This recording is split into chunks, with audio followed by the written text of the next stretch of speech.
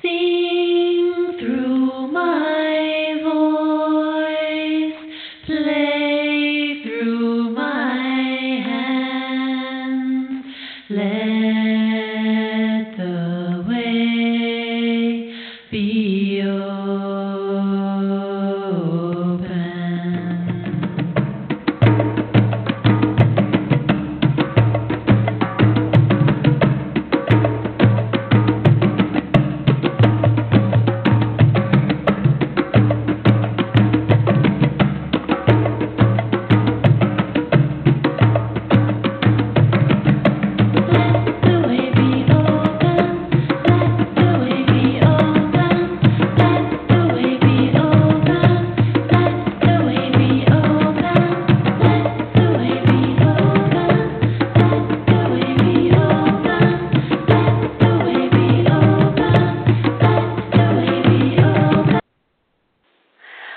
Well, isn't that the perfect song to start an interview, to start a conversation?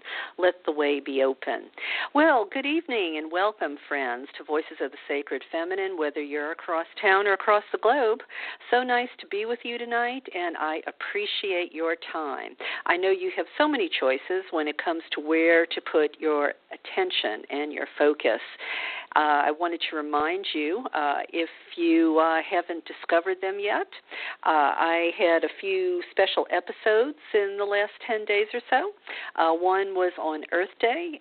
It was a special last Friday, and the other was a special episode last night on the topic of how the lack of journalistic integrity is actually domination. And if that sounds like a strange word to use to describe our society, you can put it in this context.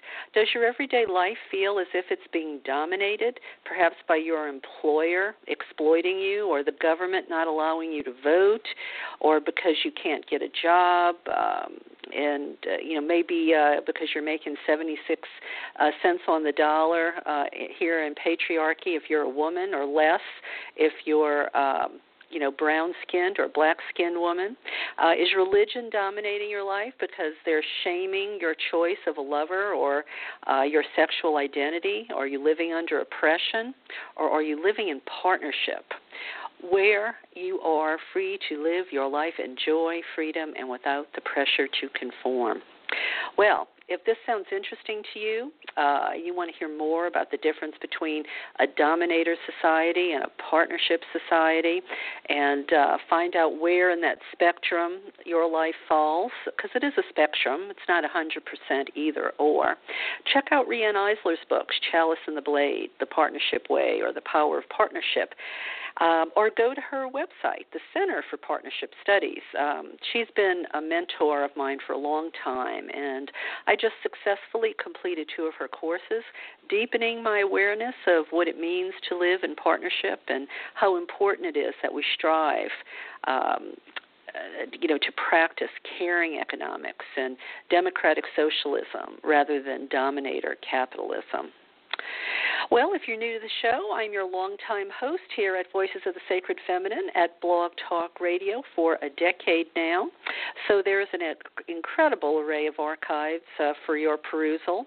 I'm also the author of 3 books and an anthology.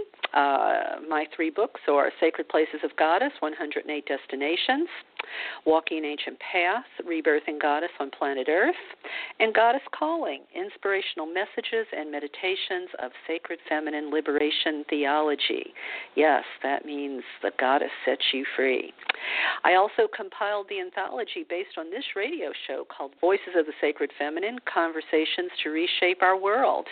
I have folks in there from Starhawk to Noam Chomsky, Barbara Walters to Charles Eisenstein. I also had the honor of being in the important film, Femme, Women Healing the World. You can find them all in the usual places, but I always appreciate it when you get copies of the book and DVD. If you're looking for one for yourself, I appreciate it when you get them directly from my website, KarenTate.com, rather than Amazon getting the biggest cut of the pie. Yep, monopolies. Those are domination too. Whether we're talking companies like Amazon or Verizon or Time Warner or the banks that control all the wealth, yes, they give us fewer choices, leaving us at their mercy in terms of pricing, options, and service. Well, I hope you caught my two interviews that I did Sunday.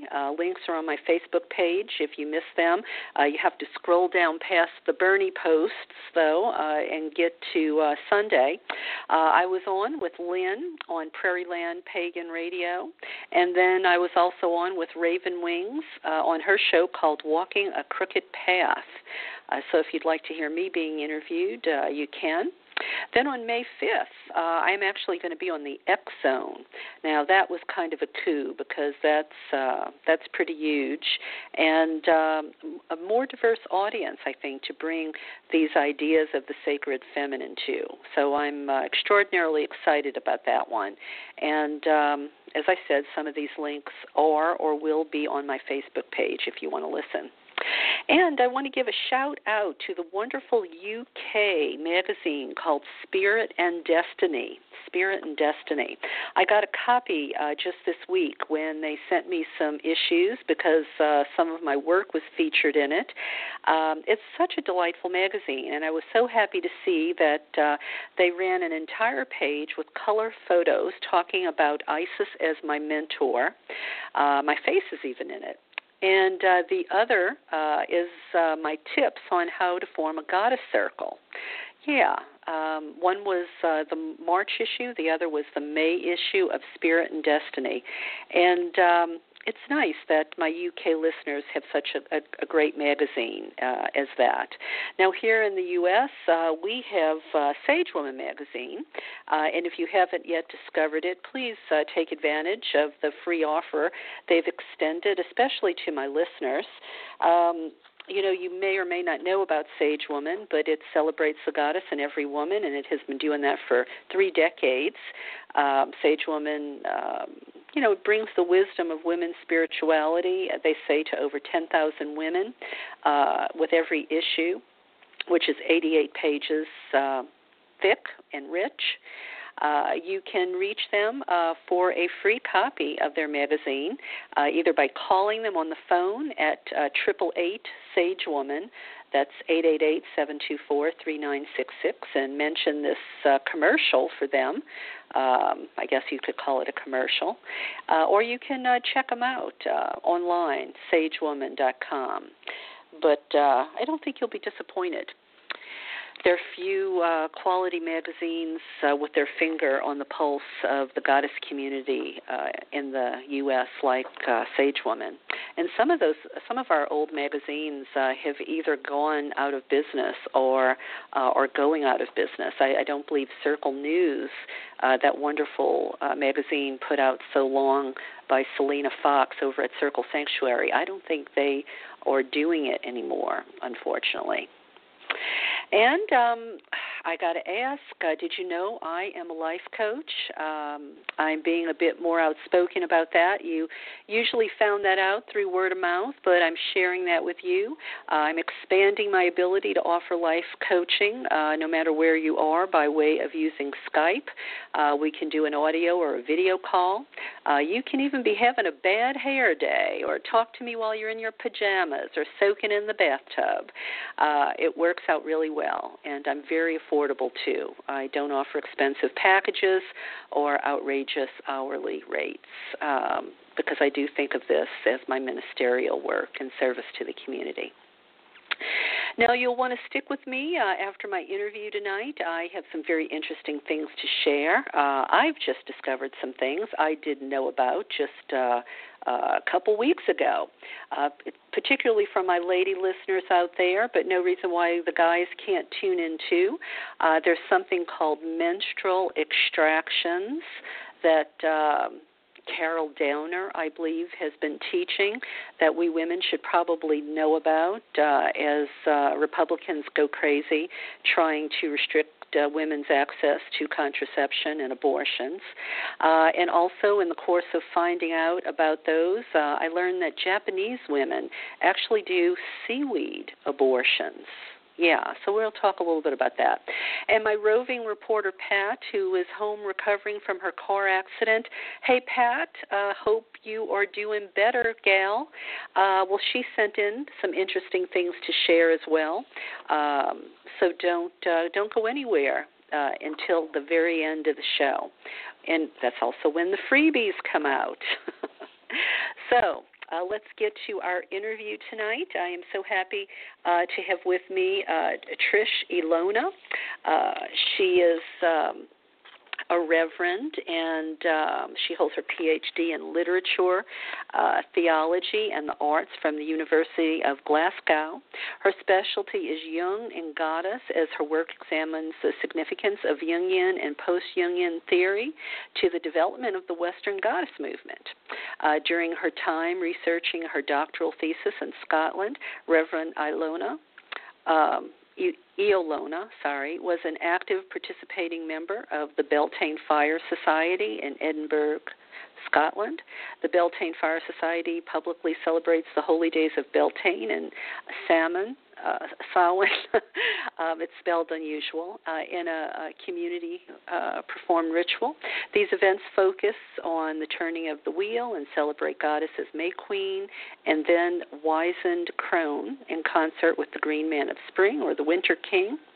Reverend Iolana, I don't know why I'm struggling with that, is also an ordained pagan minister and ordained interfaith minister. Her primary research interest is in personal religious or spiritual experiences, and she approaches this from a psychodynamic perspective through a modified methodology called depth theology. Her research is multidisciplinary, often combining theology with an O and theology with an A, phenomenology, literature, sociology, archaeology, anthropology, and analytical psychology. Phew. Other areas of research interest include paganism, sacred sites, interfaith dialogue, multi-religious identities, religious syncretism, and religious pluralism. So you can imagine why she is the perfect guest for this show. Absolutely. So I am going to unmute her, and we'll start our chat. Hi, Trish. Welcome to the show. Hi, Karen. Thank you so much for having me on today. Oh, and my apologies. I keep murdering your name. I don't know why I'm having such an aversion to speaking Iolana. Well, you got it perfectly. That's exactly right. It's Iolana, and Hawaiian names are notoriously difficult. Well, I keep looking at.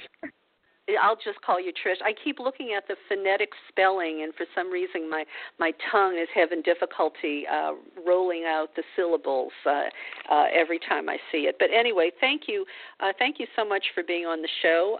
You and I go back a ways, and I don't know what took so long getting you on the show, but I'm glad you're here now. And this is quite an interesting topic, actually. So your thesis, Jung and the Goddess. Tell me what made you choose that, and what did your research conclude? It's kind of the alpha and the omega, isn't it? The beginning and the end, all rolled up in one question. Yeah, absolutely. It wasn't what I had actually intended on pursuing academically. I had been interested in theology and divinity from a very early age, starting about the age of 10, asking ultimate questions. And I had always thought that it would be a personal pursuit. And when I did my master's, I was looking at goddess archetypes. And that led me to Jung, but it also led me into theology. So it wasn't really a path that I had set out to walk on, but a path that was laid out before me to track. So I wanted to look at how goddess was impacting theology, and what I found was how Jung was impacting goddess instead, which was very curious to me. I hadn't intended to be a Jungian. I had no choice, though, because the source material I was using was using Jung. So that kind of meant that I had to take all these different pieces of the puzzle and find out what role does Jung play in the goddess community, and why is he so integral? Well, and I mean, I think that's a great place to start because, when I started giving my talk on reawakening our earliest sacred stories, one of the things that I had to stop and think about was we all come to Goddess from a different place, and there's no sort of foundational curriculum that has us all learning the same thing. It's kind of a mess and all over the place. You may go through your entire life, learning about how to do ritual or energetics or tarot or astrology, and maybe you never get into the feminism aspects of it, the Merlin Stone, the Rianne Eisler stuff, and you may never even look at how Jung influences Goddess. I know a lot of Wiccans who probably never go there. And so tell us, what does Jung have to do with Goddess? Well, what I found was, and you're right about the fact that the West, what I call the Western Goddess movement, encapsulates all the various faith traditions that are goddess-centered. And there are so many different paths to Goddess. The plurality of it, the availability of having multiple understandings or multiple paths that are all accepted is something that I absolutely adore about the community. There is no one right way to do this. And this is not to say that all women who connect to Goddess on a conscious level are using Jungian techniques, but what I found was that it really does permeate the community, and that a number of significant individuals who are prominent within the Goddess community have been espousing Jungian techniques. So what I did was I took a look at 5 spiritual memoirs. Those were my source material for the research, Karen. And what I was looking at was, how did women encounter Goddess? How did they process the encounter with Goddess? What did they do with any cognitive dissonance that they had, struggling with, just the concept of Goddess? And the books that I used, the source material, there were 5 memoirs. It's Christine Downing's 1981 book, The Goddess, Mythological Images of the Feminine. Jean Shinola Boland's 1994 Crossing to Avalon, A Woman's Midlife Pilgrimage. Sue Monk Kidd, who's best known for The Secret Life of Bees, her 1996 memoir, The Dance of the Dissident Daughter, A Woman's Journey from the Christian Tradition to the Sacred Feminine. And then there was Margaret Starbird's 1998 memoir, The Goddess and the Gospels, Reclaiming the Sacred Feminine. And many of your listeners might know Margaret Starbird more from her very kind of controversial text, The Woman with the Alabaster Jar. And then lastly, I had a memoir from a Wiccan high priestess, Phyllis Carrot, who you might have come across. And her memoir is entitled Book of Shadows, A Modern Woman's Journey into the Wisdom of Witchcraft and the Magic of Goddess. So we have in this grouping of 5 books 2 Jungians. Christine Downing and Jean Shinola Boland were both trained Jungians. They both have gone through the Jung Center and the Institute, but the other 3 are not. Now, Boland and Downing came first. And what I found was that the other 3 writers, Kidd and Starbird and Carrot, were citing them an awful lot. They used them very much as a point of reference and understanding. But what I also found intriguing was that within this group, you've got one very analytical person who didn't have a faith tradition. That was Christine Downing.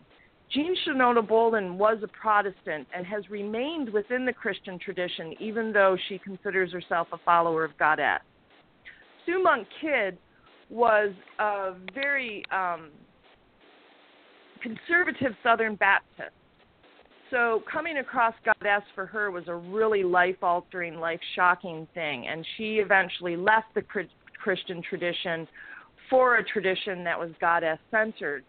Margaret Starbird, like Bolin, found a way to stay within the Christian tradition but still center her life around Goddess, who she images in Mary Magdalene. Now, Phyllis Carrot started out as a humanist, raised by humanist parents, and she's an attorney, and she's a very analytical woman, and she also had this awakening to Goddess. And contrary to what you said about Wicca, she's actually a high Wiccan priestess, and she talks at great length not only about Jung, but about the connection between Jung and quantum physics and Goddess consciousness. So there's this amazing group of women who come from various faith traditions who are all using the same pathway to Goddess, which is a kind of a psychodynamic pathway. They're looking at both how they're psychologically reacting to this and how it's transforming their own level of consciousness. And that's what it kind of is at the center of these works. Now, this is encapsulated, and I'd love to read this little quote to you. This is from Jean Shinola Bolen's memoir, Crossing to Avalon. And this really does encapsulate what I found in these 5 memoirs. And Bolen writes, "We must remember how and when each of us has had an experience of the Goddess and felt healed and made whole by her. These are holy, sacred, timeless moments. And as numinous as they may have been, without words, they are difficult to retrieve. But when someone else speaks of a similar experience, it can evoke the memory and bring back the feelings which restore the experience. Only if we speak from the personal experience does this happen. This is why we need words for women's mysteries, which, like everything else that is of women, seems to require that one woman at a time birth what she knows. We serve as midwives to each other's consciousness." And that's exactly what these authors are trying to do. So let me ask you, are they looking at Goddess as deity, archetype, ideal, all of the above, or how would you describe it? Or are they all are they all different? Well, they each take a different take on Jung. Some of them are far more progressive with post-Jungian feminist revision. Others are working with Jung in his original. Jung wholeheartedly believed that Goddess was an archetype, the ultimate archetype, and he was dealing strictly with it on an analytical level. And it really was Jean Shinola Bolen who offered a bridge from analytic thought and theory to actual religious praxis. And she included rituals in her memoir, and she was the first one to do that, to actually offer a viable pathway for women to follow that was built on ritual and personal experience instead of just contemplating. It was about doing. And that made So what you're saying is Jean Shinoda Bolen took it from a concept to the practitioner phase. She absolutely did, and Jung's been accused a lot of creating his own religion, and I really can't fault that accusation because it is true. And I think Jean Shinola Bolen is the one who actually provided the first kind of framework for how does one do this through a Jungian path. And she offered a mix of understanding the psychology of it, but also using it to understand the amazing experiences that she was having of Goddess at the time. Okay. And now, are we talking more in terms of understanding Goddess as a means to understand ourselves, to understand our psyches, to understand humanity, as opposed to, say, for instance, how Riane Eisler made the jump to, into activism or social justice, in the sense where, now it went from chalice in the blade to partnership to caring economics. I'm thinking the Jung stuff is more what's happening in our consciousness or subconsciousness, but not really getting into the realm of activism. Well, actually, that's probably where he started, but that's not where I find his work now. He started very much in the analytical and clung very desperately to his label and his boundary of psychology, and that's been broken now. So what Bolin did, along with others, she certainly wasn't the only one who was making a difference, but Bolin and Downing and authors like Eric Newman and E.C. Whitmont or Esther Harding in 1935, this goes back to, they were all looking at how does one connect with Goddess. And Jung's foundation for what he called individuation, which is the wholeness of the self, which is what we all are looking to attain, and it's a lifelong path, is that we have a union with Goddess, a union both consciously, physically, and spiritually with her. And that really was the central crux of his work. He understood the Goddess as the center of what he called the collective unconscious, which is knowledge that everyone can tap into. And he felt it was the missing element in the West, that we had become so far removed from our intuition and our eros knowledge, our empathy and our compassion and our connectivity, and that's what we needed. And he used Goddess to stir that psychologically. What has happened now is that we have people worshiping that Goddess in an actual physical, ritualistic, practical way. Mm-hmm. So the idea is to have union with her. And with Jung, the idea was that Goddess was wholly immanent. She wasn't transcendent outside of ourselves. She's inside you. So that we all are Goddess. We all have Goddess inside of us, which was, as you can understand, would be terribly empowering to the second wave of feminism and to the initial bounds of the Goddess movement, which is, where he got his first start. Yeah, because if Goddess is within you, you certainly aren't going to settle for being a second-class citizen. Absolutely. So then we've got Bolin and Downing and even Naomi Goldenberg who are talking about Goddess feminism and Jungian feminism, and that has led to certain levels of activism. And because of the connection with quantum physics and the fact that we're interconnected to everything around us, the plants, the trees, all living beings, is something that's very central into Goddess worship, but it's also a central tenet in quantum physics. And once we connect with that, then we understand that we're connected to everybody. So this has gone from being just a theory and a model to being a form of a major faith tradition that is growing in adherence on a daily basis. Right. And so the initiator of all of this, we lay it at the doorstep of Jung? Well, for the ideas, we lay it at the footstep of Jung. The initiator, according to Jung, and certainly according to the memoirs and my research, is actually Goddess. Jung always posited that Goddess was autonomous in our deep unconscious mind, and that she would make herself conscious and awake those she chose to awake.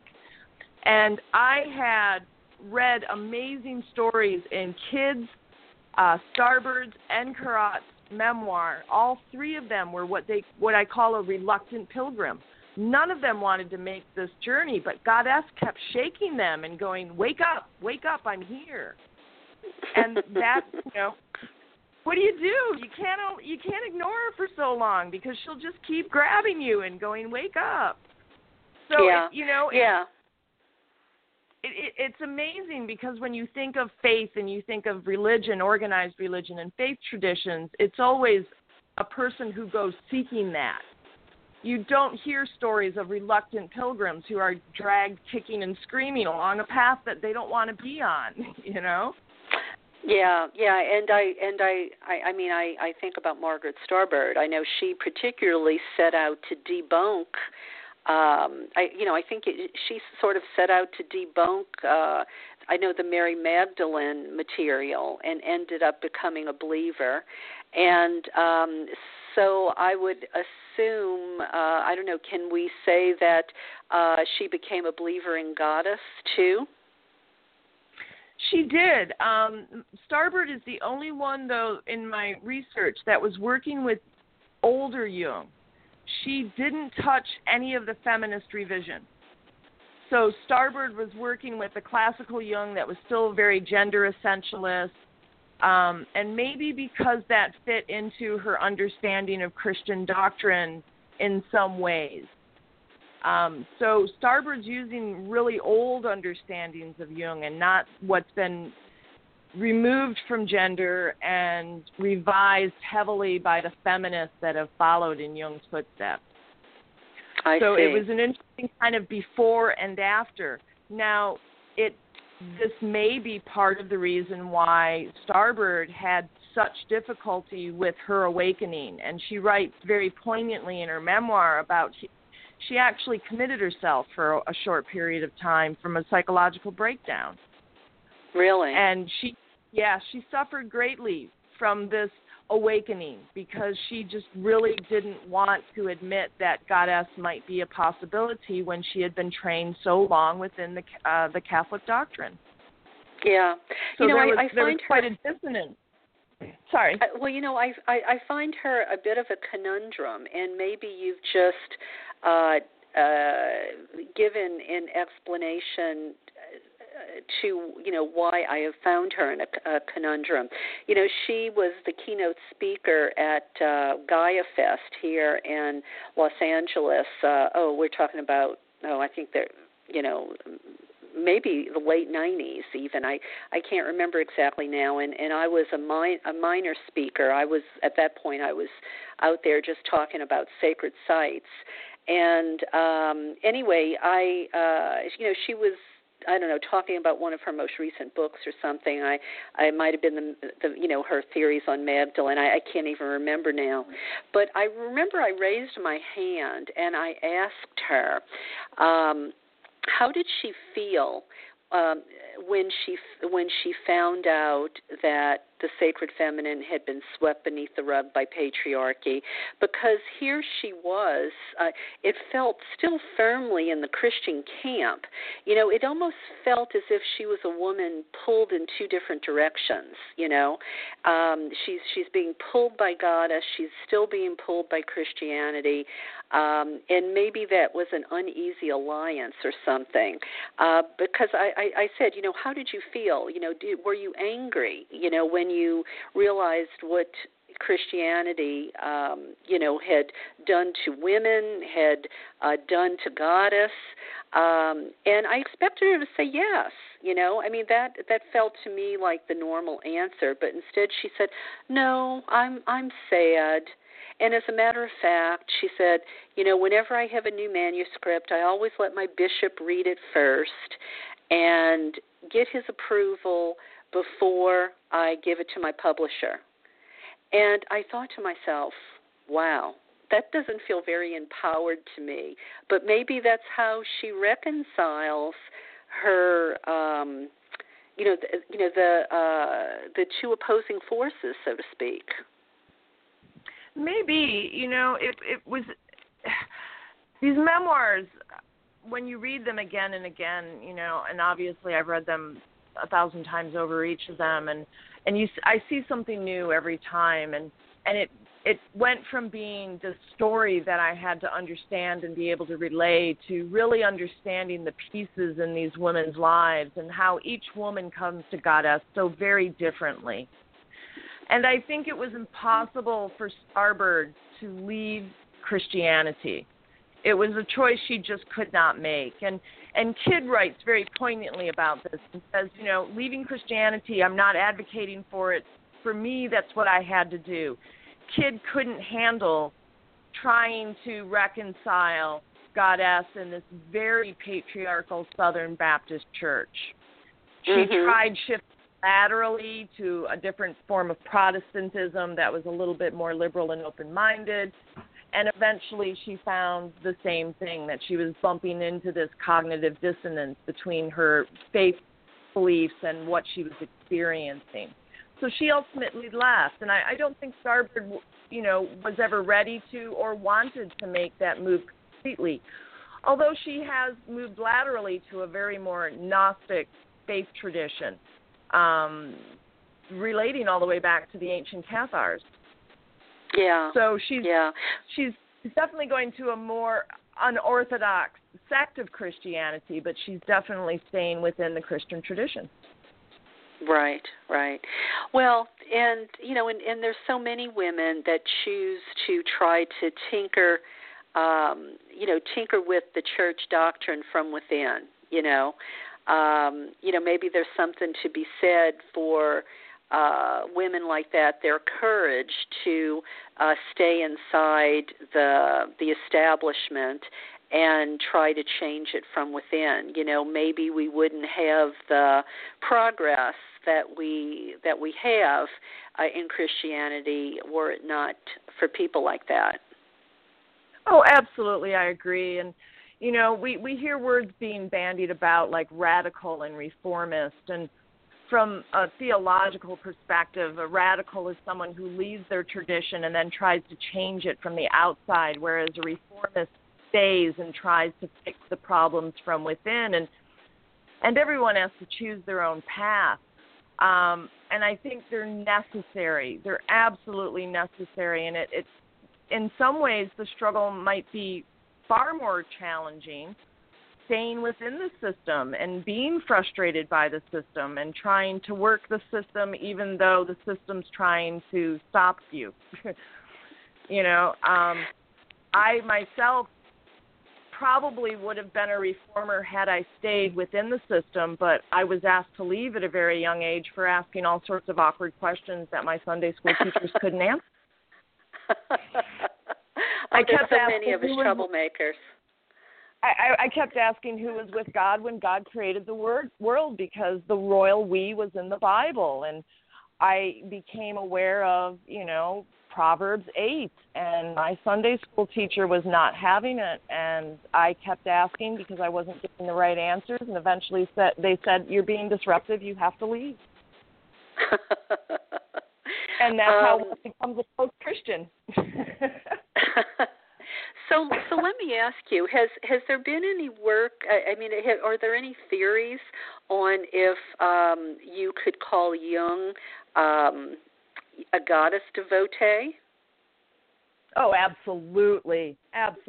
I think one of his most well-known students is Joseph Campbell. Mm-hmm. And most people adore Joseph Campbell but don't realize he's a Jungian. And that's how I kind of found my way into Jung, was through Campbell. I've always studied Campbell and loved Campbell. And I often wondered what Campbell's faith was, because he skirted around the question often. And it wasn't until after his death, and he passed away here in Hawaii, and it wasn't until after his death that his family came clean and said, yes, he was a devotee of Goddess. Jung would have said the same thing. Jung called Goddess an angel of light, his angel of light. So even though he didn't want to step out of this boundary of psychology, his belief system very much was centered around a sacred feminine and a feminine form of consciousness that included interconnectivity and intuition and all those wonderful things that we consider the female gender to bring to the table. So do you think, Jung and Campbell, the world just wasn't ready yet to hear about the feminine? Maybe they were laying the groundwork in a sense?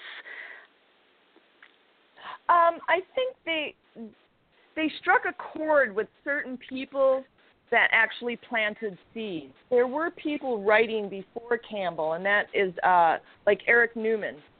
And when I had a great conversation with the feminist theologian Carol Christ, we were talking about what her influences were.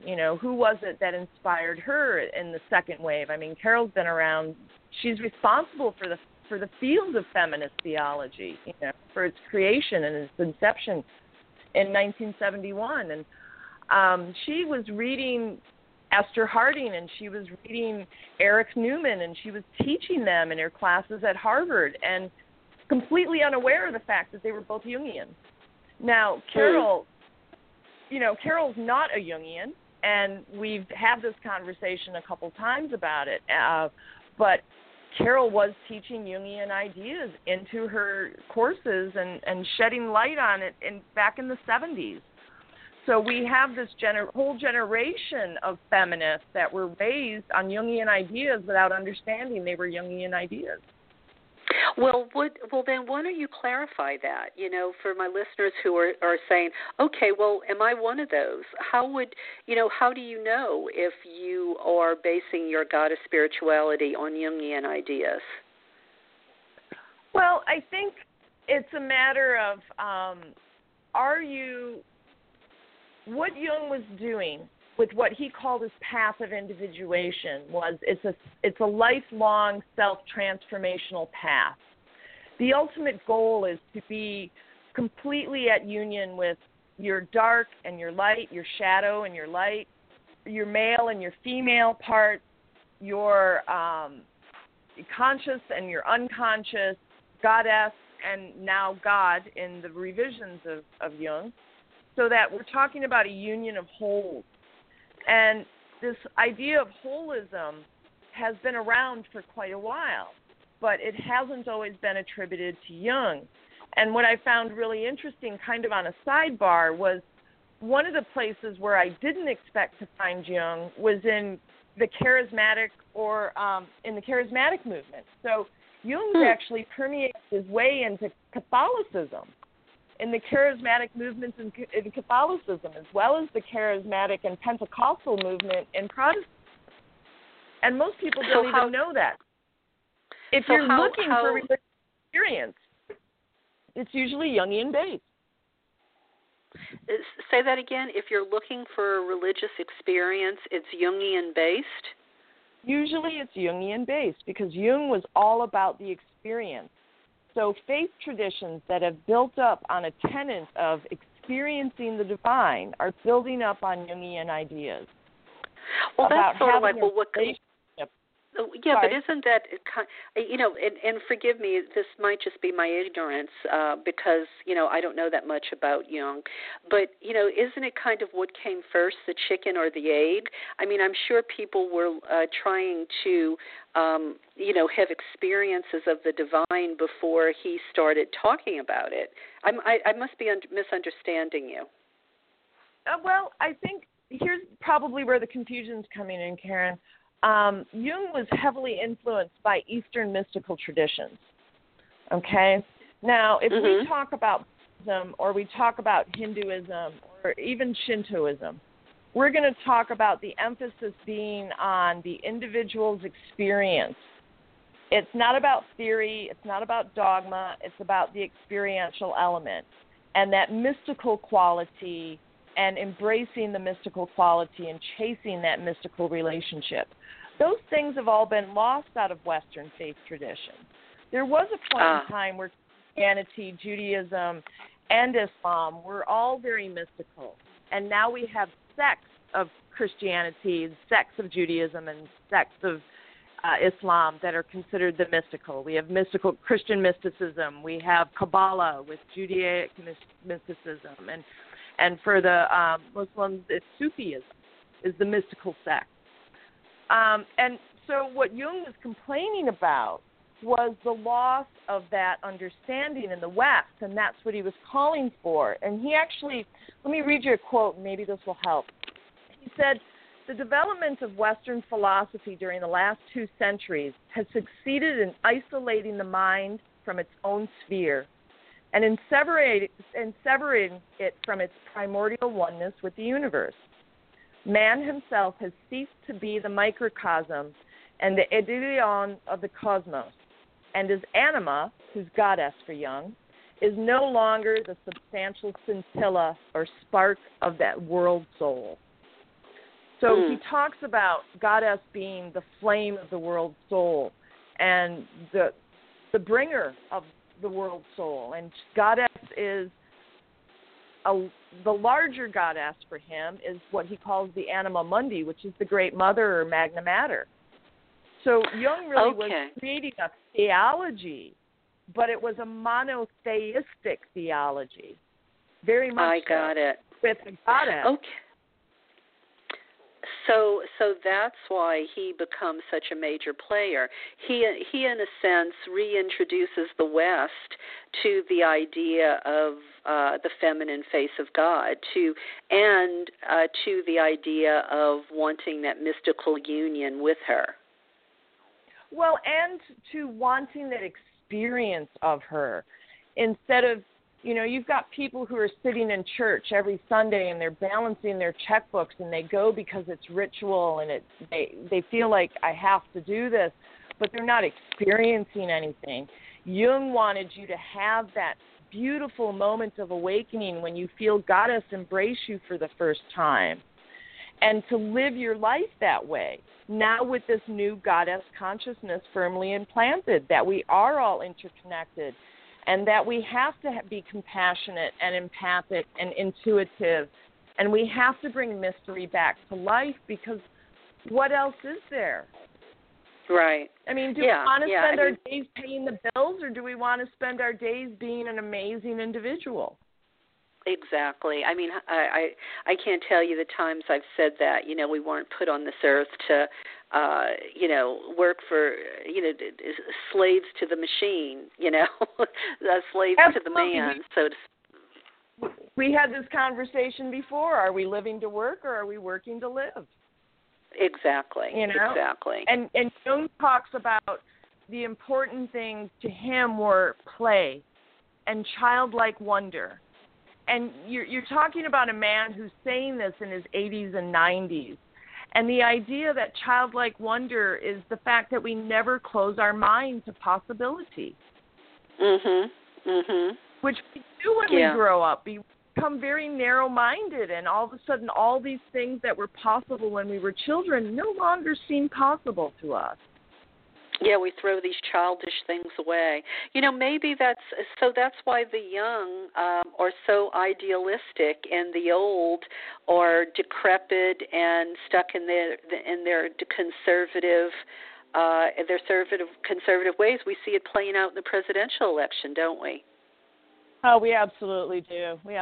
And I think, Jung was very, very forthcoming with that. This is a mindset, and that, we are as old as we feel, and I'm telling you, I refuse to grow up. My children know I'm Peter Pan, and I will always be Peter Pan, and I'm going to keep my playful side until I'm 100, and I plan on living that long.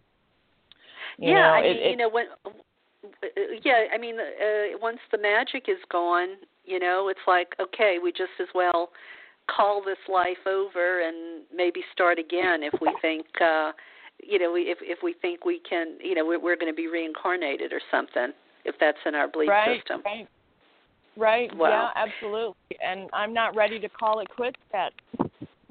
No, neither am I. I'm almost 60, but I feel more like a millennial in my mind, with my hopefulness, with my, willing to consider new things, rather than probably most people, or I know certainly my parents at this age, it amazes me somehow, the baby boomers who have gotten so old and decrepit and just lost that sense of, God, they were the hippies, and they lost all of that. What happened to them, Wow. Well, I think they bought into the you have to grow up thing, Yeah.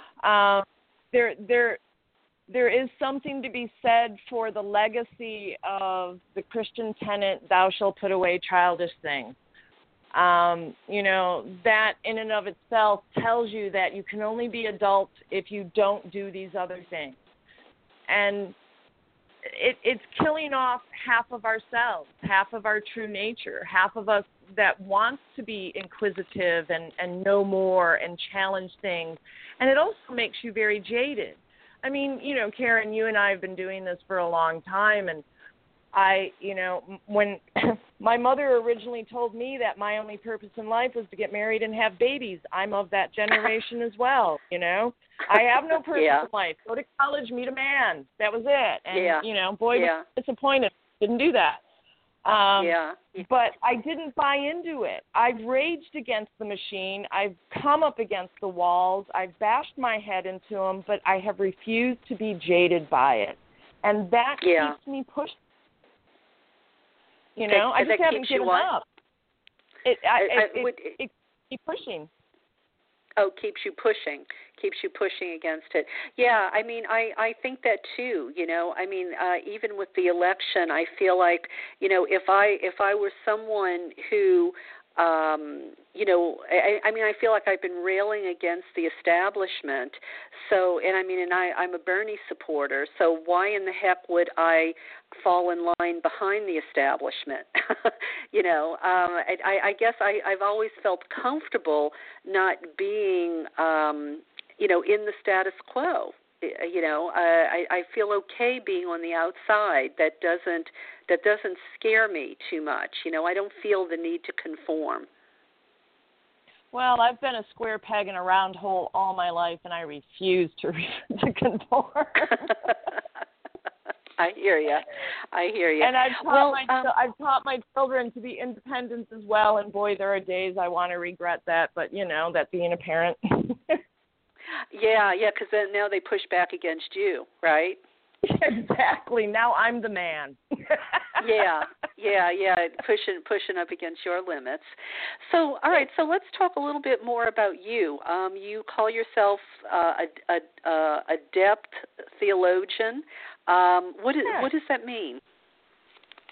Well, again, this wasn't something that I actually kind of went looking for, but what I realized with all the research, combined with my own experiences over the decades, Karen, there's no research, and at least in my field, that isn't part of ethnographic, because I've been a member of this community for almost 3 decades as well. And what I found was that faith for me and belief for me very much is a psychological event. We can talk ourselves into faith or out of faith. We can talk ourselves into belief and out of belief. And what I realized then was that there are things which are called psychodynamics involved, and it refers to the unconscious psychological forces that contribute. Why do we believe what we believe? Why do we change our belief system? And I think this isn't psychology of religion, which is a completely separate field. And boy, I wish theologians and psychology of religion people would sit down and talk, because I think it's important. But this is theology from a psychological perspective. So I've really kind of blazed a new trail at Glasgow, and I've been really fortunate that they allowed me to kind of blaze this new trail in trying to bring psychological understanding into theology. We can talk about belief, but unless we really understand why and how people believe, theologians are just talking at the air. Let's make it practical. Let's really look at what's happening, and that's what I've been attempting to do, and will probably continue to do. So why do people believe what they believe? Or there's probably no one answer, right? No, there certainly isn't. You have a host of things going on. There's never one black or white, side to it. You have cultural heritage involved. You have a faith tradition that they may or may not have been brought in that's going to play. You have the friends and family and the influence of the community. I think the more you learn and the wider your community becomes, you expose yourself more to these. I found that obviously in abundance in Scotland when I was working with the Beltane Fire Society. You've got a group of 400 performers who are coming together to celebrate the rituals for Beltane or for Samhain. And, you have people who hold PhDs to people who are clerking in stores, people who believe and follow a goddess tradition, people from other faith traditions who all come together for this one purpose because they feel called. And why do they feel called? 400 people, you got 400 different reasons why they're there, but they're all having one amazing experience with Goddess at the end of it all. Right. So, well, I know. For me, coming from the Bible Belt, where I never even heard about Goddess, I've often wondered what really flipped my switch. Why suddenly was this something that appealed to me 100%, and I never looked back. It was like a slippery slope. And, women in the community, some have said the same thing. They've come to it through art. They've, come to it from, an assortment of ways. I've often thought, though, for some of us, just from a psychological perspective, I wonder if some of us are drawn to Goddess, maybe because we are looking for that, primordial, eternal, all-encompassing mother. That must be something that's been explored, I would imagine. Oh, absolutely. And I wholeheartedly believe that we all want a god or goddess that looks like us. Look at how the image of Jesus was transformed. Not really blue hair, blue eyes and blonde hair, and that was a creation by the artist who wanted Jesus to look like the artist did. And I think we really want a divinity that looks like us, because we, even if we don't believe in the Christian tradition, we still understand the concept of we were created in God's image. So then we want to image God as we are. So, I may image God much differently than you may, or Goddess much differently than you might, and 10 other people might. But we're all kind of talking about the same thing. And that's the reason I love the diversity within this movement, that your way is great, my way is great. It may not be the same two ways, but we both get there. And as to why you had that flash, as a Jungian, I'd have to say Goddess tugged at you from the unconscious mind and said, hey, Karen, it's time to wake up. But that's just... Yeah. Well, I've actually thought that, quite frankly. It felt as if I've even described it, I think, in some of my writing as, she was there whispering to me all the while, waiting for me to hear her, or something, something to that effect, Yeah. But yeah. So tell me a little bit. She calls who she wants. She calls the people she needs. I've kind of been called as her troubadour, and I knew that this path I was going to take, and that I was going to sing her song and sing her praises and bring her message. And that's the role she wanted for me, and it took me a while to figure that out after she tugged at me from my unconscious mind. I've often, there was a time, I hadn't even thought about this for a long time. You're making me remember that I was in a group, and we were getting ready to start a priestess training thing, and somebody asked me, what is your relationship to Goddess? And I said, well, I feel like I'm her ambassador. and I mean, that felt, that felt absolutely perfect to me, and I think it still does. Yeah. Well, that's what we're doing. That's exactly what you and I are doing right now, and sharing this idea with the whole world. Yeah. Yeah. That's called. Well, now, you have a publication called Goddess Consciousness. Do you want to tell us about that? Oh, I speak about Goddess Consciousness an awful lot. And I have a couple different publications that are out already. I have a book called Literature of the Sacred Feminine that looks at the Great Mother archetypes and the reemergence of Goddess. And then I have a anthology that I put together called Testing the Boundaries, Self, Faith, Interpretation, and Changing Trends in Religious Studies. But I think the one I'm most proud of, and it's the one that you and I did work together on, and that was Goddess Theology, the journal, which I desperately need to resuscitate now that the PhD is done.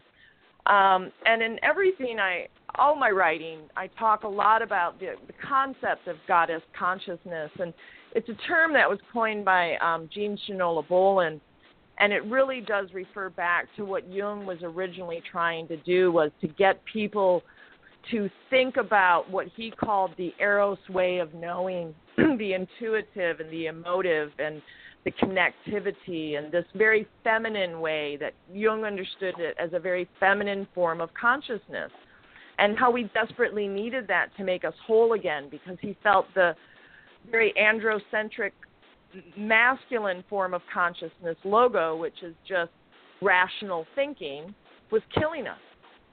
So what we need, and, we see living proof of this every time we look around the world right now, just look around what's happening, and how this patriarchal mindset, of man determining everything about the earth and dominion over the earth, and, so there has to be a balance, and that's what Jung was always calling for.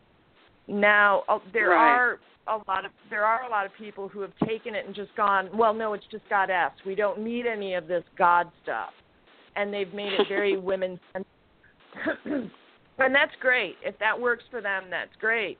I'm more of a holist in the fact that I envision goddess in consort with some sort of male deity. Not that she's sublimated by him, but she, there has to be a masculine and a feminine. I hate using gendered terms because I don't like binary dualisms, but, that's how we think still, is the idea of what are feminine traits and what are masculine traits. Right. And I'm looking forward to the day when we get beyond that and just get to human traits. Exactly. Well, and I agree with you. When I first came to this and I was taught by Dianetics, I rode that train for a little while, where I only cared about goddess, and I even, for a time thought, women were superior. It's kind of a trip. After feeling like you're a second-class citizen or discovering that you're a second-class citizen, it's kind of a power trip to think, we're actually the superior gender. But, I think a lot of people evolve out of that. And I don't know, just maybe it's a simplistic way of thinking, but if we do believe we're in the image of the divine, then it's pretty logical if there's only two quote genders on the planet, then you have to have a god and a goddess. Otherwise we're doing the same thing that patriarchal religion did to us. Exactly. And, with no disrespect to the matriarchal movement or those who follow the matriarchal movement, that's just not the path that works for me. I have to look at the whole picture for myself. And for me, that means a union of what are considered gendered masculine and feminine traits within myself, but also within divinity. I don't like being put in a box. I have this one body, but that does not make me this one thing. And I think, I avoid labels like the plague, because the minute I'm this, I can no longer be all these other amazing things. But, which is, I just want to dabble in it all. But I think what we're seeing is when you reach that point where you come out of the goddess-centered and the goddess-focused thinking, and that's another step on this path of individuation, and that's another shift in your consciousness to understand, yes, goddess is center and first and foremost, but she's not complete without God. Mm-hmm. Yeah. And that takes her from the center of yourself or your ego and puts her in the place where she needs to be within you, so that you're not just following blindly, but she's guiding you from within. Mm-hmm. Does that make sense? Yeah, I think so. Say it again. So there are some who are still, and I went through that too. And you're right. It is very empowering. The first step along the path is realizing how you've been used and abused. Right. And that, you know, is not it's not a pleasant journey. So when you do get your hands on this amazing power that is psychological and spiritual and emotional, it does kind of have a tendency to make you go maybe a little bit overboard. And then you reach this point where you're like, okay, now I need to take a step back. And then you shift yet again and you move forward with a new understanding of how things are. This isn't an overnight process. This is something that's lifelong. I mean, had we had this interview 20 years ago, this would have been a different conversation for both of us. Agreed. And you know, and this being said, and of course this means, you know, I mean no disrespect to anybody, you know, where they are along their evolutionary path. Some people do stop there. You know, and sometimes, you know, women will never come out of that place of feeling like they could care less about if there are men on the planet, if there's a God in their spiritual paradigm, and if that works for them, you know, that's their business. But I almost think that, how do I want to say this? Because I don't want to give the wrong impression. It almost feels like they take sanctuary there in a sense. You know, it's a wonderful place to be, but it doesn't feel like it's a reflection of the outer world. You know, it feels like it's almost a place to hide rather than, you know, integrate the whole.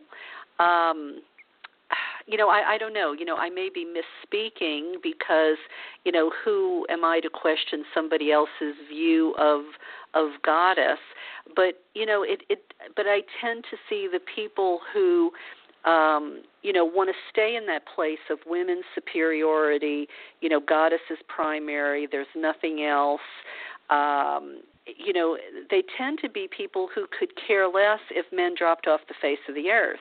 You know, maybe they've been horribly wounded, maybe they've been molested, maybe they can't trust, you know, the other gender, maybe they are of the erroneous perception that they are safe with women, you know.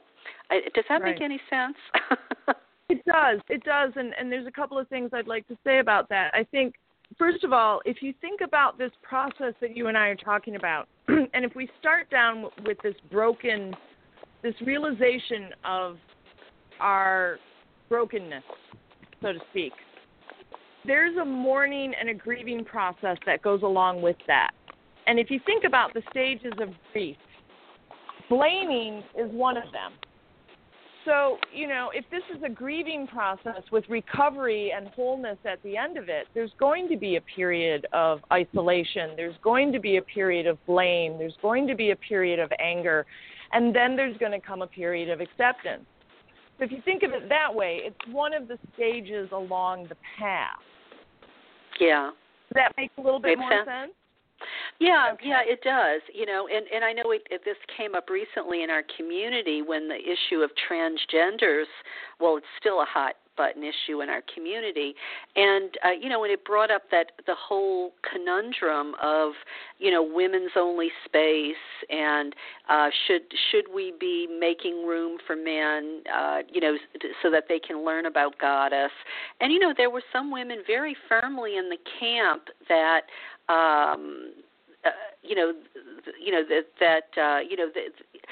Even having a man in the circle so disrupts their energetic field.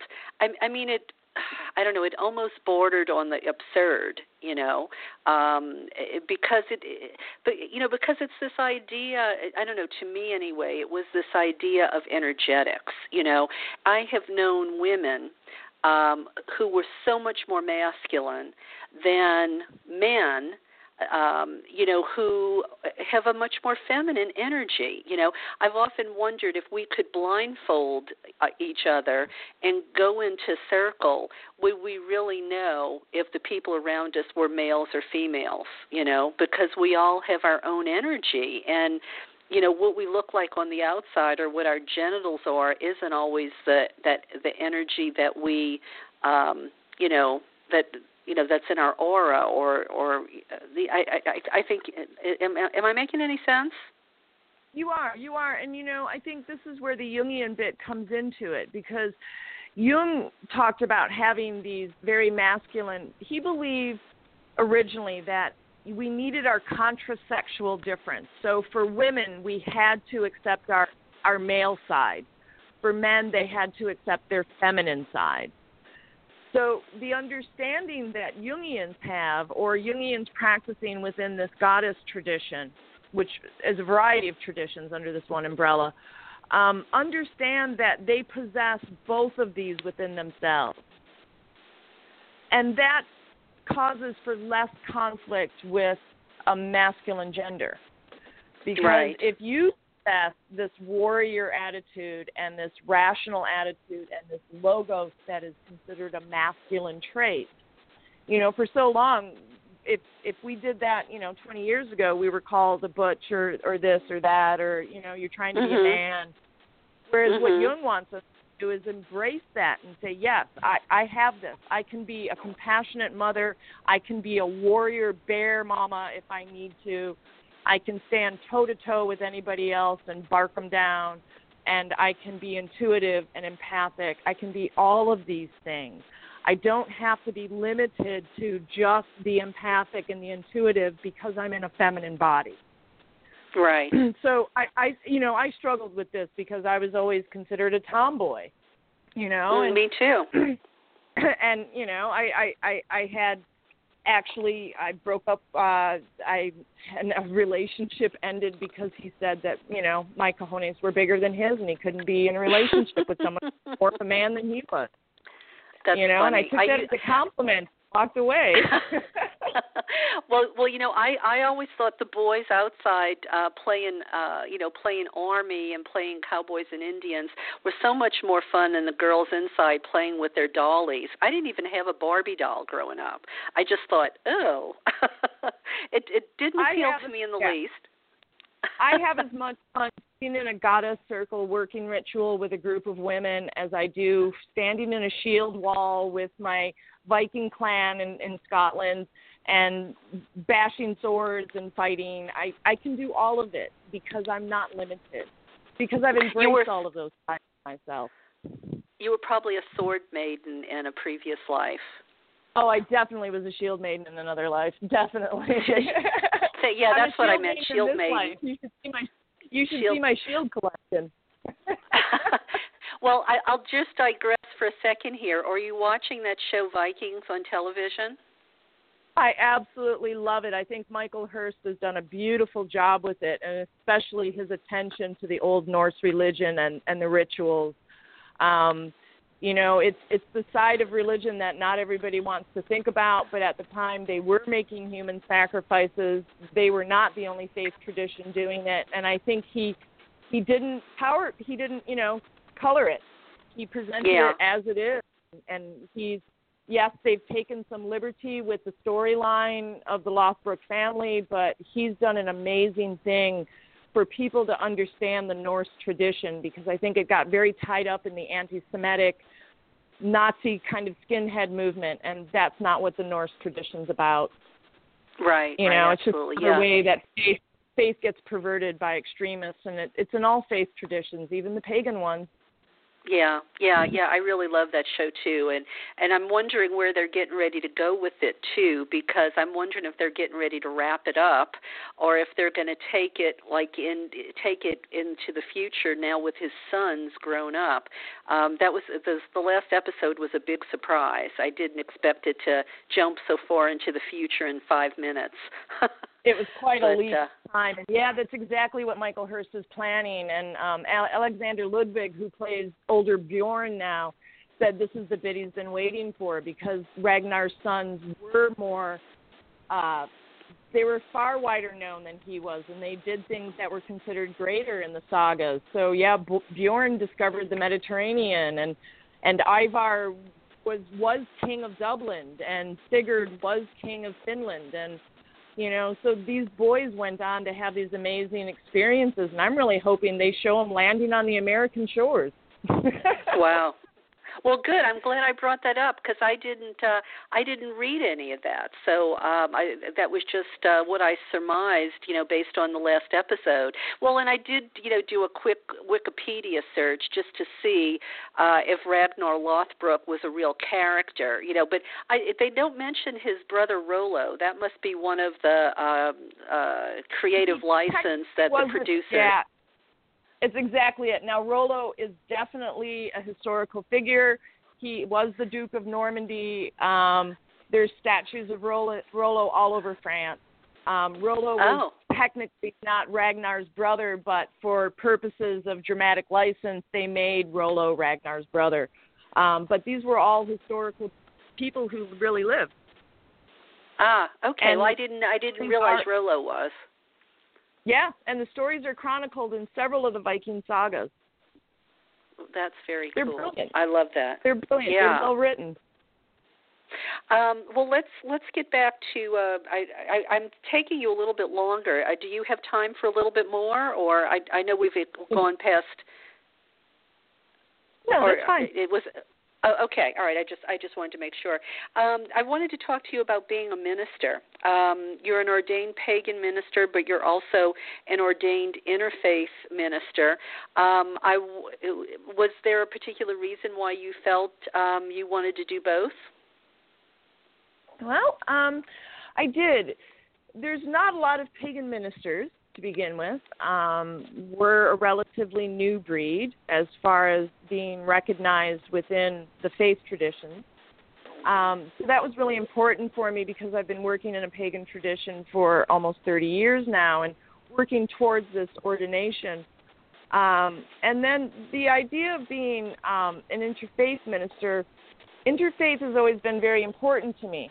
And I really learned an awful lot being in Scotland. They have an amazing interfaith program there that is nationwide, and they do some really incredible leading work over there. And the idea that Glasgow is this city with all these different faith traditions that really do live peacefully side by side was very curious to me, coming from a relatively Christian community. So I discovered a whole host of amazing people with various different belief systems. And when we sat down and talked, it always kind of came to the same kernel, that we were all looking for the same experience. And I realized that, again, there might be many paths, but we're all still looking for the same end goal, which is some sort of union with the divine. And I thought it was important that I'm able to not only speak on that behalf, but work on that behalf. So I felt the dual ordination was really important, so that not only can I work with my pagan community, which I do in a number of capacities, but that I can also reach out and work with other faith communities and offer services to other faith communities, and so they can learn about us and pagan ways as much as so that I can learn about them and how they do things. I think, every day is a learning opportunity. Yeah, I mean, my experience has been most people in the big three religions, they aren't aware that, people like me or people like you can be ministers. They only think, they're priests and rabbis and deacons and whatever ministers.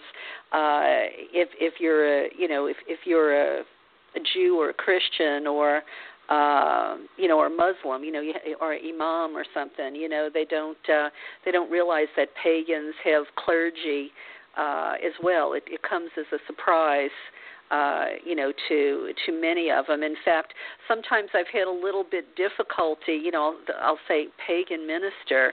I almost don't know what to call myself sometimes because I know it's such a foreign concept, and you can't really say priestess either. I mean, in our circles we can say priestess, but once you get out of our circles, we can't really say priestess either and expect people to understand what we're talking about. Yeah, you're right. And actually, I really struggled with what my title was going to be. This sounds like such a horrible first world self-conceived problem. But, you have to pick a title when you get ordained. What are you going to use? And I didn't want to use reverend necessarily per se because of the Abrahamic connotations that would come with it, because automatic presumption would be, oh, well, you must be a Christian minister. And I put it out to my colleagues and my friends and my family and said, this is what's going on. What do you think I should take as a title? And I've served in so many different capacities, and all my friends kept coming back with reverend, and I'm like, I don't like that. The definition means to be revered, and I don't want to be revered. I just want to go out, tell my story. And it was just overwhelmingly, when you look at the definition of what it is to be a minister and to minister to your community, that is what I'm doing. And, I finally had to acquiesce and go, all right, I'll take the reverend title. And every once in a while I get treated with a bit of reverence, and it kind of freaks me out. Well, there's the other side of it, too. I mean, in our community, it's not so complicated. But if we, like you and I who go out into the mainstream world, if we don't have a title that they recognize, they won't know what or who we are, I interviewed a woman who was, one of the women priests, who had, gone offshore and, did her whole ordination thing. And it was interesting. I found it odd that if she would have gone so far to, follow her own path, so to speak, and become a woman priest, I asked her, I said, so how do you refer to yourself? And it turned out that, she stuck to the term, she stuck to the label, the title priest, rather than priestess, because I specifically said, well, you're a woman. Why don't you call yourself a priestess? And she said, well, she thought that it was difficult enough for people to wrap their mind around the idea that she was a woman and a priest. If she called herself priestess, she was really afraid they'd have no idea what in the world she was and wouldn't be able to identify with her.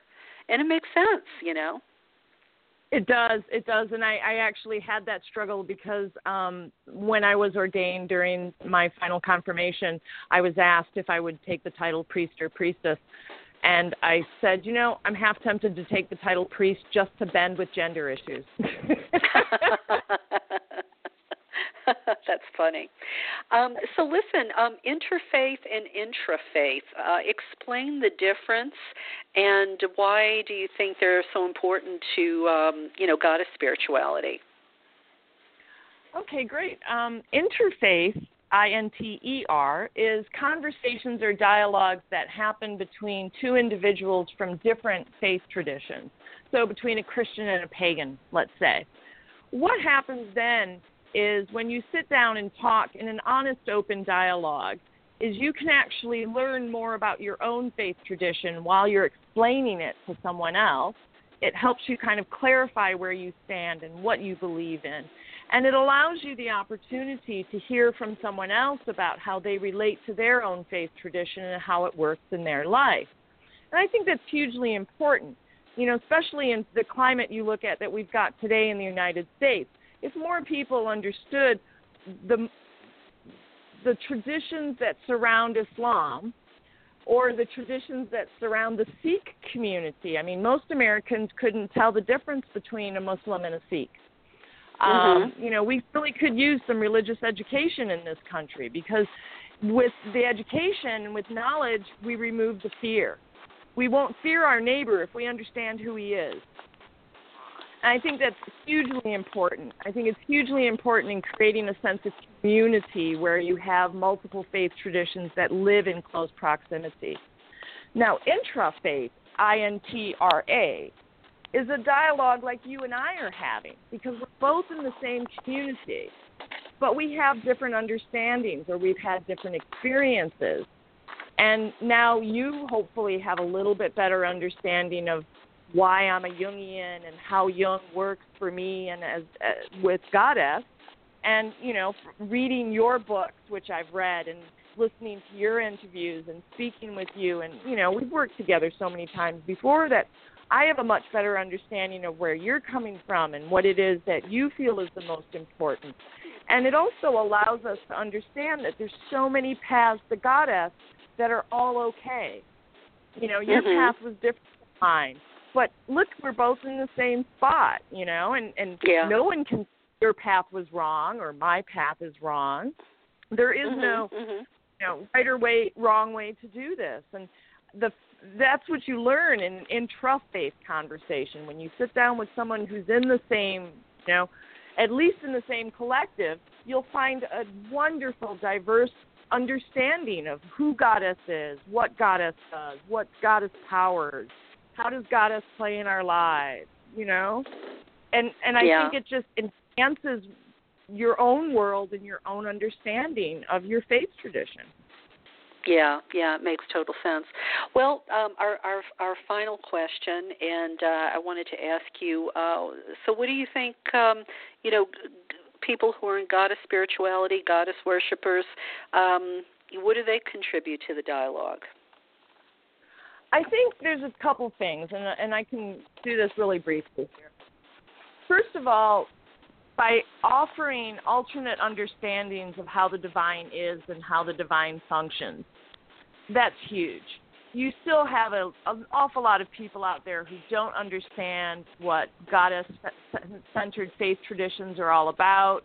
There still is, I think, a little bit of this hangover of this Haight Ashbury hippy-dippy kind of thing that I'm working really hard to break, and why I think it's so important that pagan studies become much more fundamental in theology, and that once the academy takes it seriously, the world will take it a little bit more seriously. So I think that's an important contribution. But the other thing, and I've mentioned it several times during this conversation today, is the plural or poly understanding of Goddess. And the fact that there can be 100 different paths for 100 different people, and none of them are wrong. Whereas in a lot of faith traditions, especially if you look at the big three, you have a certain set way and a certain dogma and a certain path, can't deviate from it. Whereas, boy, we're dancing, keeping over those boundaries. We're squiggling the lines, we're drawing outside of the lines, we're out of the box, and we revel in it. And I think that's a beautiful thing. Yeah. Well, I think that goes back to what we were maybe saying before. We're more the type that is, we're not going to give up our youth. We're not going to conform. We're not going to be the ones stuck in a narrow little box. It's almost as if it keeps us forever young, in a way. Absolutely. And one of my favorite quotes, and I believe this was attributed to Eleanor Roosevelt, I could be wrong, is, well-behaved women rarely make history. And I try and remind myself that on a daily basis, not to be too well-behaved. I know. What's the point? Right? There's no fun in it, Karen. Absolutely. Well, look, I have enjoyed having you on. Thank you for staying later, and I've really appreciated the conversation. It's been so informative. You did a great job, and just awesome. Thank you for your time. And before you go, though, please mention whatever of your websites you want to mention. And you really should add your books to your bio. Yeah, I know. I'm still learning how to ring my own bell, hon.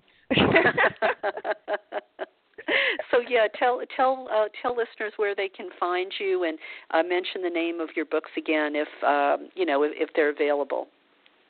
Absolutely. First of all, I'm literally the only Trisha Iolana in the world. So if you were to Google my name, you'd come up only with me. And I've got websites both on LinkedIn and academia.edu, and I've downloaded as much of my stuff that I can give away for free, because I don't believe JSTOR should have the rights, like you said about Amazon. I want to give away as much of my research as I possibly can, because it's relevant. Goddess Theology, the one and only issue, is up on my academia page, and it's the only page where you can download the PDF of the entire thing. And I've got loads of projects coming up. I've got 6 books coming out this year. Wow. I've been a bit busy. I'm contributing to several of them.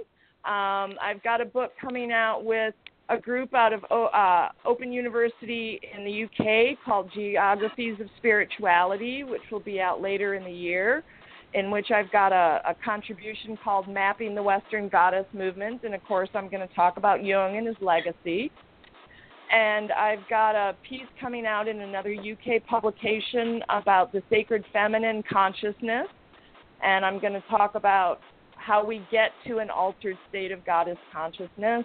I'm going to be working with the group over at Mago Books for She Rises Volume 2 and Celebrating Seasons of Goddess, and that's an amazing series of books by Mago. And then I'm going to be hopefully publishing a book about Beltane Fire Society and publishing their stories and how and why we come to the goddess ceremony. So trying to take advantage of my downtime. Well, and we didn't get a chance to even talk about the Beltane Fire Society. Maybe I'll have you back later on in the year, and we'll talk about the stuff we didn't get to. That would be lovely, and I'd love to do it. Maybe we could set it up that we do it for Samhain, since we're at Beltane now. Okay, all right. Let's remember to connect on email and and put a date in the calendar and do the talking points and the whole 9 yards. And if there are any academics that are out listening, I will be presenting at the American Academy of Religion conference in November, and I'm going to be presenting in the Pagan Studies department talking about Margaret Murray and the Witch Thesis. Well, you are a busy lady. I tell you, I tip my hat to you. You mustn't get any sleep at night. And you have kids. Yeah. How do you do it? And I'm training an ADA puppy at the moment. So, yeah, I'm a bit insane. But, thank you even more for... Great, and I have to, I'm just doing the work that I've been asked to do. So I really appreciate you giving me the time today. And, I've always had such a joy working with you, and I'm looking forward to our next project here. Oh, well, thank you so much. Me too. And we'll be talking about that soon. Well, all right then. Well, have a wonderful life there in paradise, and we'll chat before you know it. Thank you, Trish. Thank you. Sending light and love to everyone. Goddess bless. Okay. Good night. Good night. Well, thanks to Trish for being with us tonight. And before we run out of time, I promised that I was going to share some fun things with you. But first, I owe Jo Carson, a longtime supporter of the show, news of her book, Jo Carson's Celebrate Wildness. And Celebrate Wildness has been reviewed and written about by Dana Corby in her blog called The Rantin Raven. Isn't that a cute name, The Rantin Raven? And, Jo's book, Celebrate Wildness, is an incredible book. And I've said it a few times myself. I was lucky enough to get a copy, and it is very impressive. But I'll let Dana speak, for the book. These are Dana's words about Celebrate Wildness. She said, when people wonder aloud how the Wicca of Southern California became so much more nature-oriented and wild than the British traditions from which it arose, the one factor they don't take into account but should is Feraferia. Feraferia, a word Fred Adams coined from Greek roots meaning wilderness festival, is a pagan tradition unlike any other.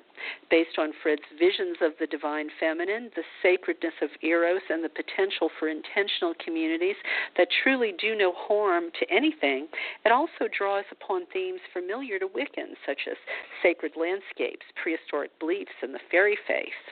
Fred intended that Feraferia should lead the world into a paradisal future in which freedom, eros, and play are the core values, where that built by human hands merges seamlessly into the wild and the fae romp among us.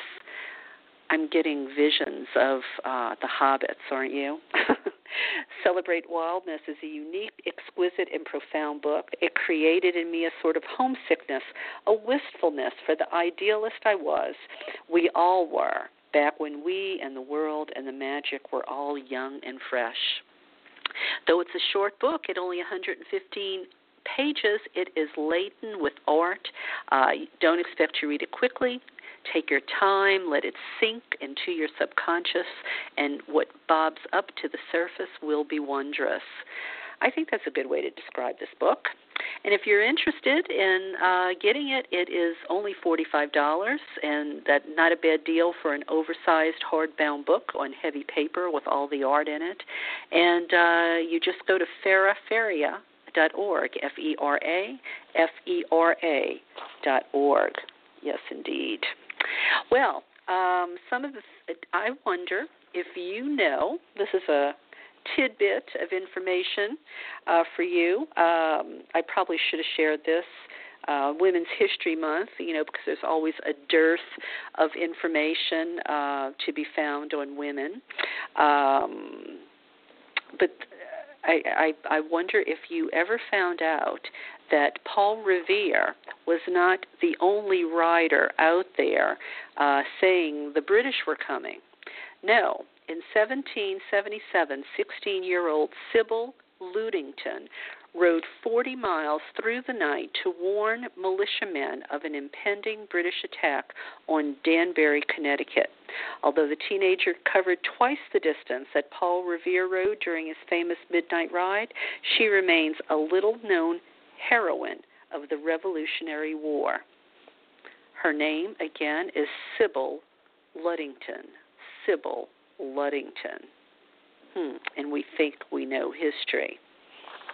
We know what they want us to know, but we dig deeper, don't we?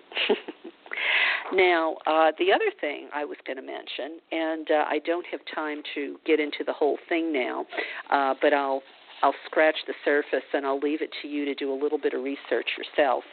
I was struck by the article in Salon online.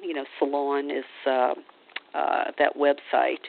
The feminist Camille Paglia wrote on Hillary and abortion, and I think this came out on April 22nd. You could probably find it on Salon.com if you wanted to read the whole thing. But the title of the article was "Enough with the Hillary Cult. Her admirers ignore reality, dream of worshiping a queen." She said Clinton voters overlook money lust, shadowy surrogates, sociopathic policy shifts, horrific overseas record. Why? And she says, as a lifelong Democrat who will be enthusiastically voting for Bernie Sanders in the Pennsylvania primary, which was last night, she says, I have trouble understanding the fuzzy rose filter through which Hillary fans see their champion. So much must be overlooked or discounted, from Hillary's compulsive money lust and her brazen indifference to normal rules, to her conspiratorial use of shadowy surrogates and her sociopathic shape-shifting and policy positions for momentary expedience.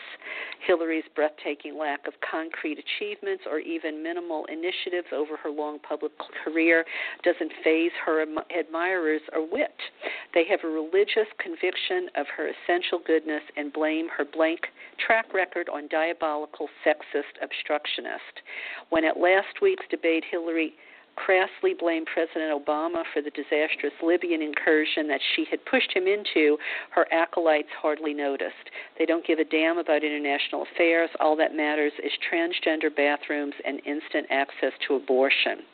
I'm starting to wonder, given the increasing dysfunction of our democratic institutions, if the Hillary cult isn't perhaps registering an atavistic longing for monarchy. Or perhaps it's just a neo-pagan reversion to idolatry, as can be felt in the Little Italy street festival scene of The Godfather Part 2, where devout pedestrians pin money to the statue of San Rocco as it's carried by in procession. There was a strange analogy to that last week when Sanders supporters satirically showered Hillary's motorcade with dollar bills as she arrived at George Clooney's fundraiser in Los Angeles. The gushy indulgence around Hillary in the Manhattan media was typified by Vanessa Friedman's New York Times piece titled Hillary Clinton's Message in a Jacket. After last week's debate, evidently oblivious to how she was undermining the rote sexism plank in the Clinton campaign platform, Friedman praised Hillary for playing the clothing card against Sanders. Hillary's long white jacket made her look like New York's white knight riding to the rescue. Well, gee, Camille Paglia says, that sure wasn't my reaction. My first thought was, why is Hillary wearing a lab coat? My second was, isn't this a major gaffe reminding people of abortion clinics? My third was, the big belted look is not recommended for those broad in the beam. For all the complaints about an alleged higher scrutiny suffered by women candidates, affluent politicians like Hillary can afford glam squads of stylists and an infinite range of clothing choices, hairstyles, and cosmetic aids. Male candidates with their boring cropped hair and sober suits fade into the woodwork when the queen bee flies in. There's more to this. It's obviously, questioning why it is so many of the Hillary supporters seem oblivious to the negatives of Hillary. I've run into that myself. There was a time I probably would have supported her, but I've actually looked more closely at her record, looked more closely at the things she supported, and they just aren't for workers. They aren't for the middle class. Her corporate Dems, have sat by while the middle class has disappeared, while unions have been decimated. I think they like for us to blame it on Republicans, but they were there in Congress too, and they certainly were not our champions. So anyway, as part of this article,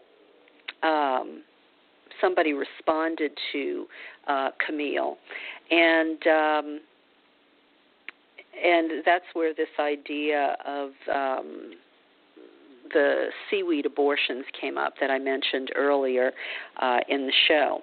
And it was interesting because I hadn't heard about this before.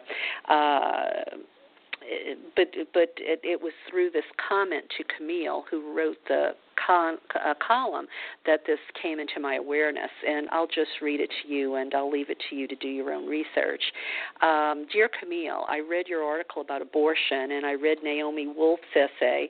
She spoke of bringing the God question into a woman's private decision to have an abortion. She said, I once had an abortion in Tokyo. I was living in Japan with my now ex-husband. We were on shaky ground in a new marriage for the academic program he was in. An elite Japanese language program for Westerners was the most difficult in the world. It was also a notorious destroyer of marriages because of the nonstop demands. We had discussed having children later in the marriage when we returned to the States. Condoms can fail. We were on holiday. I got pregnant. He was not happy. He felt that we were not ready. He felt I would have to return to the States alone to get the proper prenatal care. He wanted me to get a Japanese abortion. So after soul-searching, tears, upset, and my not wishing to leave Japan and him, I am an East Asian scholar. I went to a Japanese clinic where they inserted small rods of seaweed into the cervix. These had some kind of reaction with the chemistry of the pregnancy, and the pregnancy ended. The thing was the Japanese did not think that abortion was the taking of life because of their Buddhist belief in reincarnation. No one knew for sure when a soul that was reincarnated would enter the fetus, and if the soul could not enter one body, it would choose another to reincarnate. So one was killing the vessel of the soul, but not the soul itself. Thus, there was no guilt associated with the termination of pregnancy.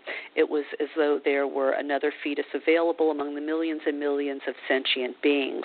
It was a karmic loss. It was a karmic loss for the mother and for the soul in transit and the eternal bus stops of existence. I thought that was interesting, and when I brought that up to a friend of mine about these Japanese seaweed abortions, which I had never heard of, she then told me about the work of Carol Downing, and there is actually something out there called menstrual extraction. You can look it up because there's a lot of talk about those now, especially as more and more states, red states with Republican governors and Republican-controlled Congresses are making it harder and harder for women to obtain contraception or abortions. There's some states that are talking about putting doctors and women in jail. It's getting crazy out there. It really is. And so women are talking about taking this back and putting it back in the hands of women the way it used to be. We didn't have to rely on, medical doctors before. Women had ways of dealing with this in ancient times. We have just forgotten. And there were, ways of dealing with this in the past. But it's spoken of in whispers. So anyway, I'm not advocating it. I'm not a medical doctor. So, let me say that right off the bat here. But I think it's something, I'm not saying women should do it. I don't know how safe it is. But I think it's something that we should at least know is out there. So look up the work of Carol Downer, menstrual extraction. She has been talking about this for a long time. And, she's come under a lot of scrutiny. I know some women use herbs, and I don't know how reliable that is. Most women I know say it's not very reliable. But anyway, you look it up yourself, menstrual extraction, and it's one of those things that a woman can do for herself if she so chooses. But as I said, I can't condone it because I don't know enough about it. I'm not a doctor. But apparently this is one route some women are taking as their options to a standard way of achieving an abortion is, as those doors are being closed to them. So I will leave that up to you if you're interested. And one other thing while we're on the birth control topic, thank you, Pat. She sent this in, and I appreciate her looking for cool stuff for me to share with you. She sent me this article titled, it's by Asha Parker, and I don't recall where she got this, which site it came from. But anyway, it's titled, "This Badass Lawmaker Wants to Regulate Viagra the Way Men Regulate Birth Control." This badass lawmaker wants to regulate Viagra the way men regulate birth control. And we have Asha Parker to thank. She reported on this. I'll read this briefly. After Representative Mia McLeod of South Carolina was assigned to a committee to investigate Planned Parenthood, she decided she'd had enough of senseless regulation of women's reproductive rights. McLeod first filed a bill to limit men's access to Viagra and other erectile dysfunction drugs in December in response to the many anti-abortion bills passed in the U.S.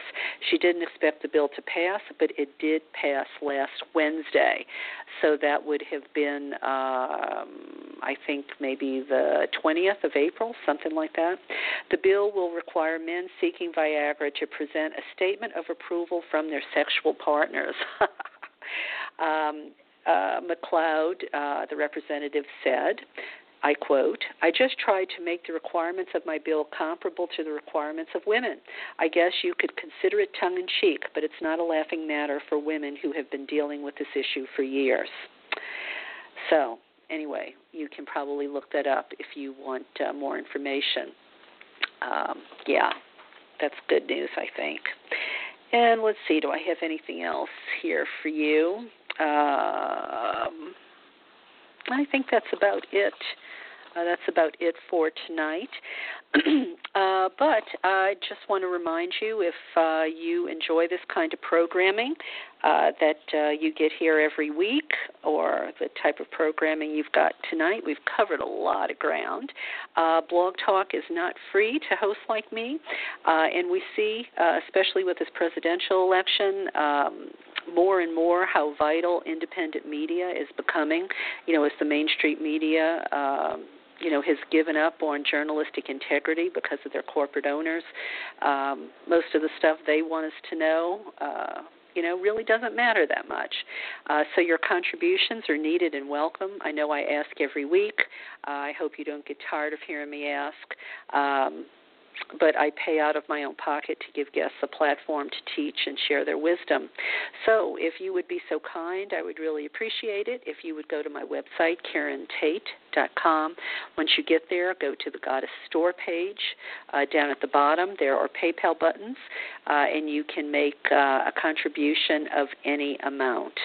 And yes, I will still continue to do all the free things that I have been doing all these years. This show, my Goddess Calling audio book series that you can find on YouTube. Just put Goddess Calling audio book series in the search box on YouTube. There are also free meditations on my website. There are free classes, free talks, free interviews. So please enjoy it all and share the liberation theology of the sacred feminine with your friends. Please keep sending me your emails telling me, what the show means to you. And, like I said, you're gas in my tank. There's nothing more important than hearing from you that the show makes a difference in your life. And now I did promise for your patience you would be rewarded with the opportunity for free stuff.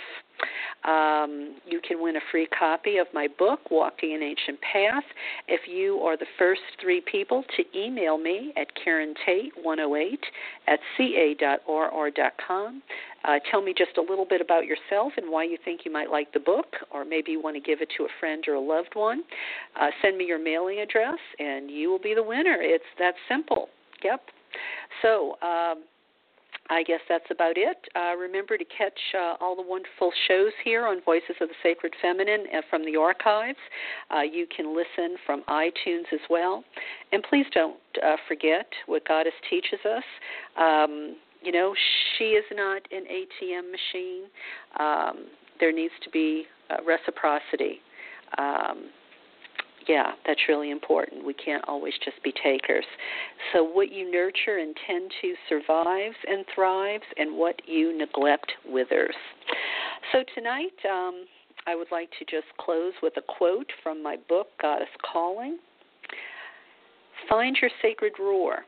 Become part of the evolution toward a new paradigm shift of caring, sharing, balance, equality, and justice. Yes, indeed. Please do. Well, that about does it for tonight. Thank you so much for tuning in. Thank you for listening every week. And I will go ahead and close the show with the way we started, with Let the Way Be Open by Abigail Spinner McBride, and I thank her for use of her wonderful music. She's an incredibly talented artist out of Nevada. That's Abigail Spinner McBride. Please look for her if you're looking to add to your musical library. So thank you, dear listeners. I will be back with you next Wednesday. And have a great weekend. And good night.